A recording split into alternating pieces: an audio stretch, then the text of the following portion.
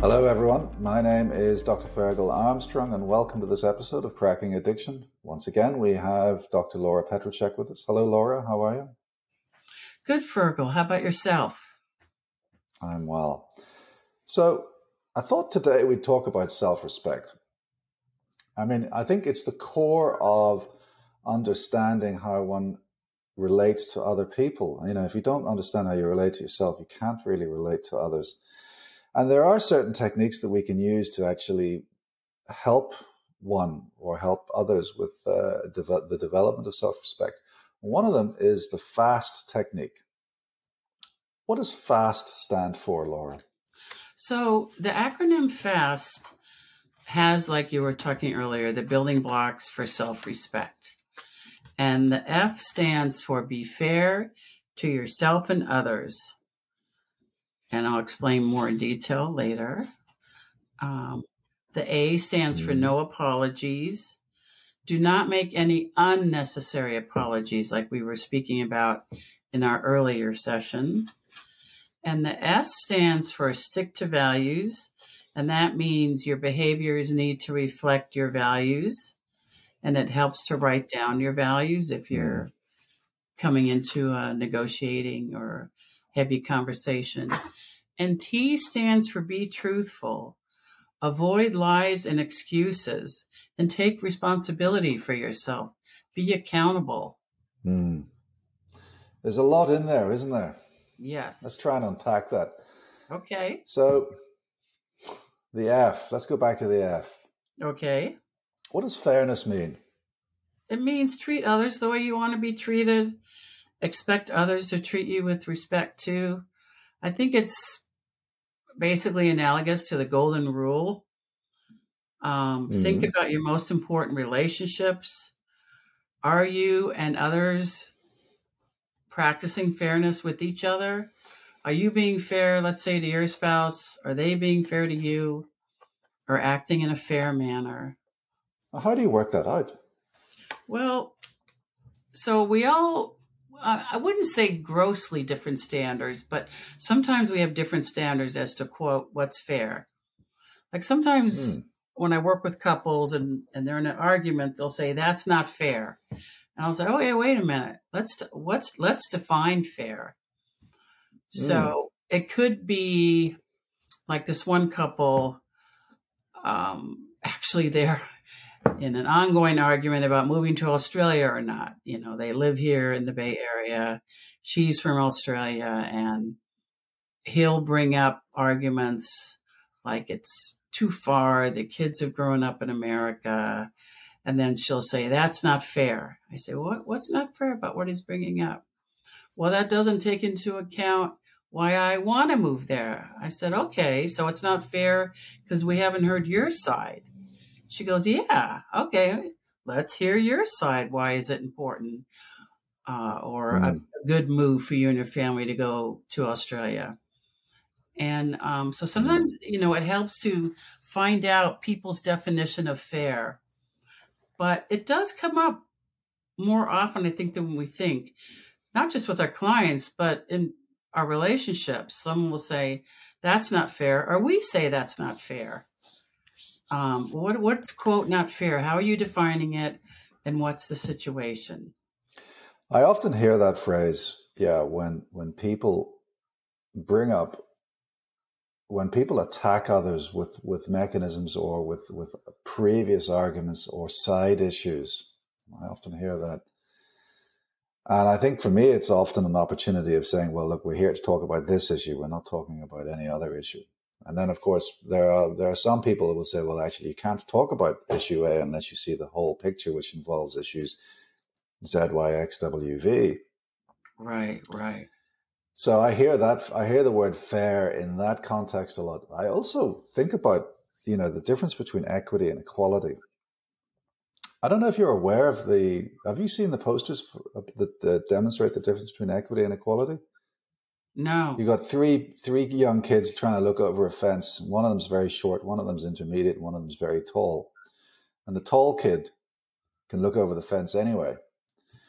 And equality is basically every kid gets a block to stand on. So the small kid still stands in the block, but still cannot see over the fence. The middle kid can just about see over the fence, and then the really tall kid can already see way over the fence. And so that's the difference between equity and equality, is that in terms of equity, the small kid gets the tall kid's block because that means everyone can then see over the fence.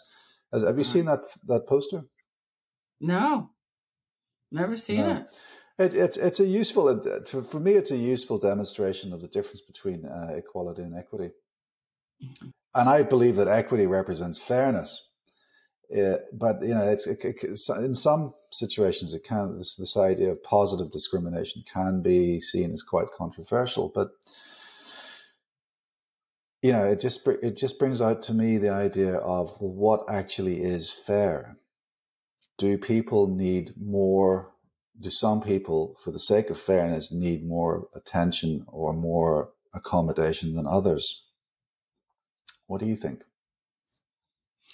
Well, it's an interesting point that you bring up, because this is a huge discussion right now. In fact, I think it's in the Supreme Court in terms of admissions standards and what's fair, meaning accommodations for people of color.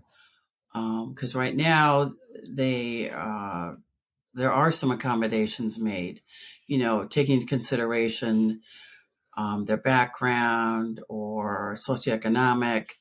But the Supreme Court is looking at having, quote, blind admissions or neutral admissions, whereas you just look at people's scores and you don't take into account anything else, race, secular.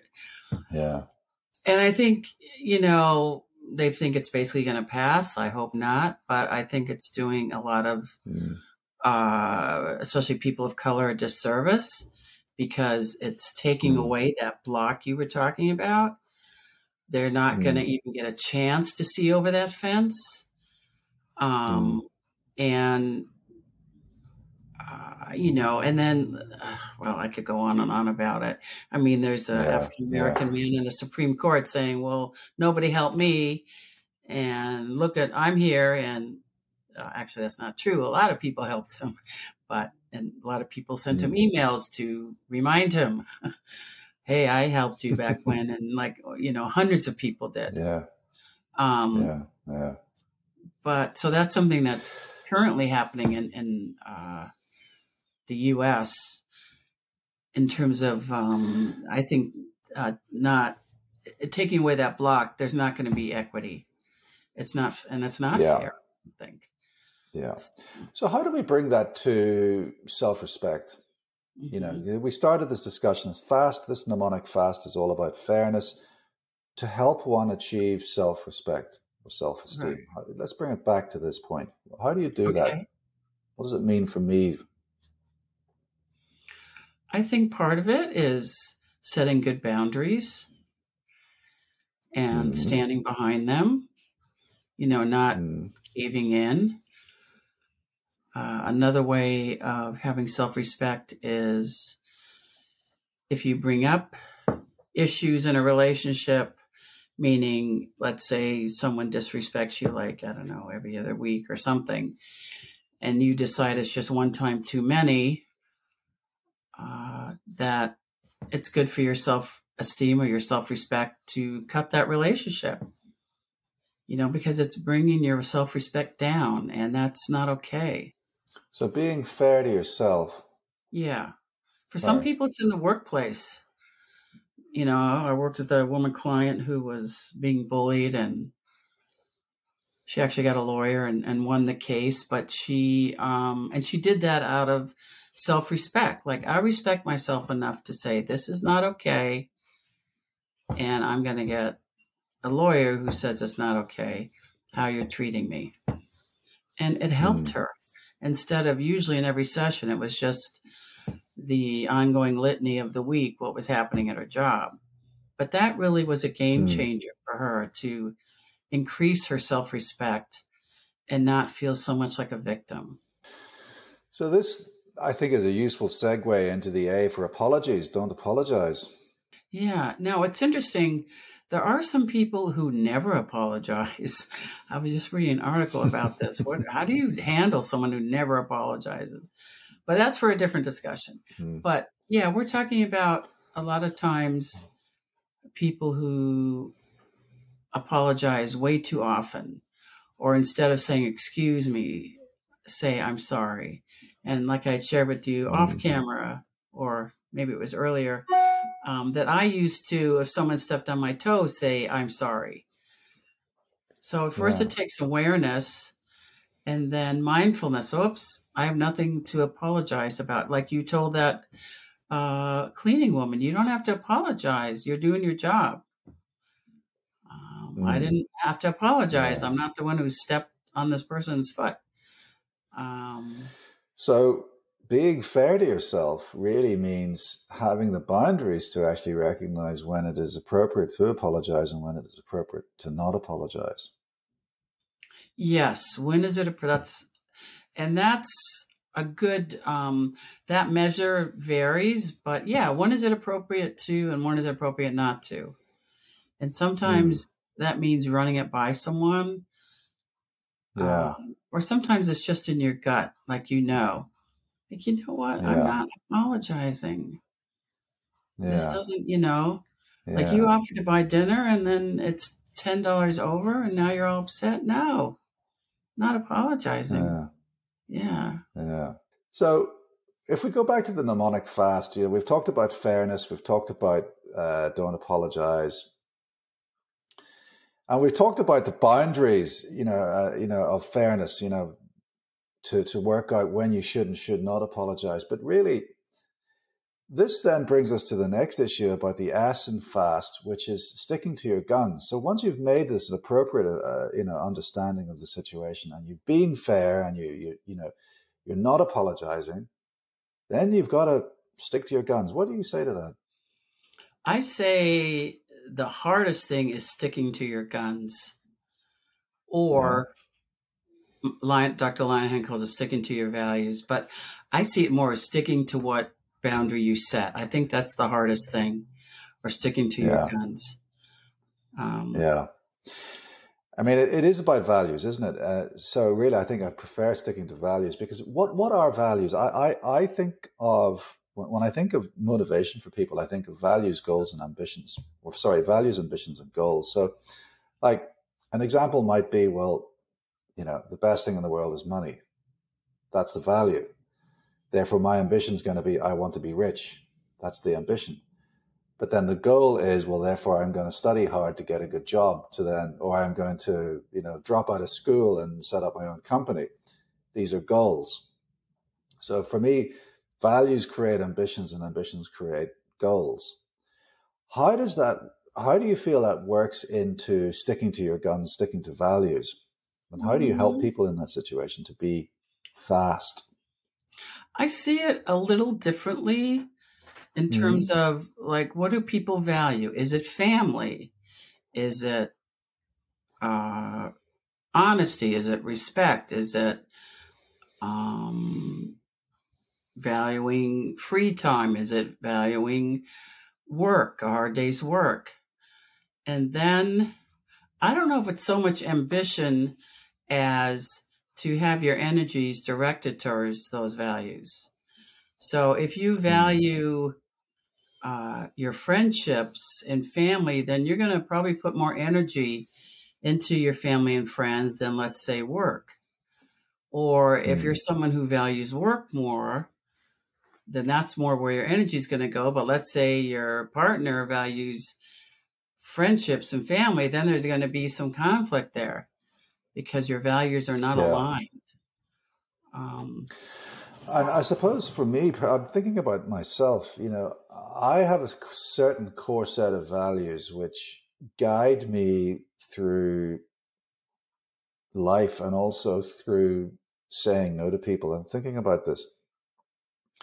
I find it very easy to say no to people if what they're asking of me makes me move away from my values. And an example of that might be, I've got to get up early to see a patient. So for me, one of my big values is I care for people. And so if a friend asks me on a night And I know the next morning I've got to get up early to do an early ward round or something. You know, and a friend asked me, "Oh, do you want to go out for a few beers?" Well, you know, that's really easy for me to say no. Sorry, mate, can't do it. I've got to get to bed early. But I can think of multiple times in my life when those values have allowed me to say no. And another value is telling the truth. So I cannot lie for friends. If a friend asks me to lie for them or cover for them, they're not, I don't believe that they're real friends. So my values guide the decisions that I make in life. And I always ask, here's another always, never an always. I frequently ask my patients to think about what their values are and what their values would be, or what do they want written about them on their tombstone, or what do they want said about them on their funeral. And then, having identified this core set of at least 3 values, I will say to them, well, okay, so this is where you are today, and these are your values. Your journey for the rest of your life, is it going to bring you towards those values or away from those values? And in the context of alcohol and other drugs, you know, does alcohol and do other drugs take you towards those values or away from those values? So it's really important for people to understand and think about what their personal values are. And you know, I find that a lot of people don't actually ever have the opportunity of specifically expressing or formulating what their own personal values are. Well, I think, like you said, going back to people who have alcohol or drug problems, a lot of times it's either refinding those values or defining them for the first time. And yeah, is a drink for most people. I mean, myself, when I was drinking and drugging, I don't think I adhered to any of my values, because what was most important was getting that next drink or drug, and my values went out the window. And then getting sober, it's like, okay, wait a minute, is doing that my values? No. You know, I remember one time I was walking out of a Kinko's and I had a paperclip, and it just reminded me of stealing. And I went back in. I said, "I'm so sorry. I, accidentally took this paperclip," and they thought I was crazy. But it's your values. The T is to tell the truth, but we're going to have to end it there. Thank you, Dr. Laura, once again for your pearls of wisdom. That's all for today, folks. My name is Dr. Fergal Armstrong, and this has been Cracking Addiction.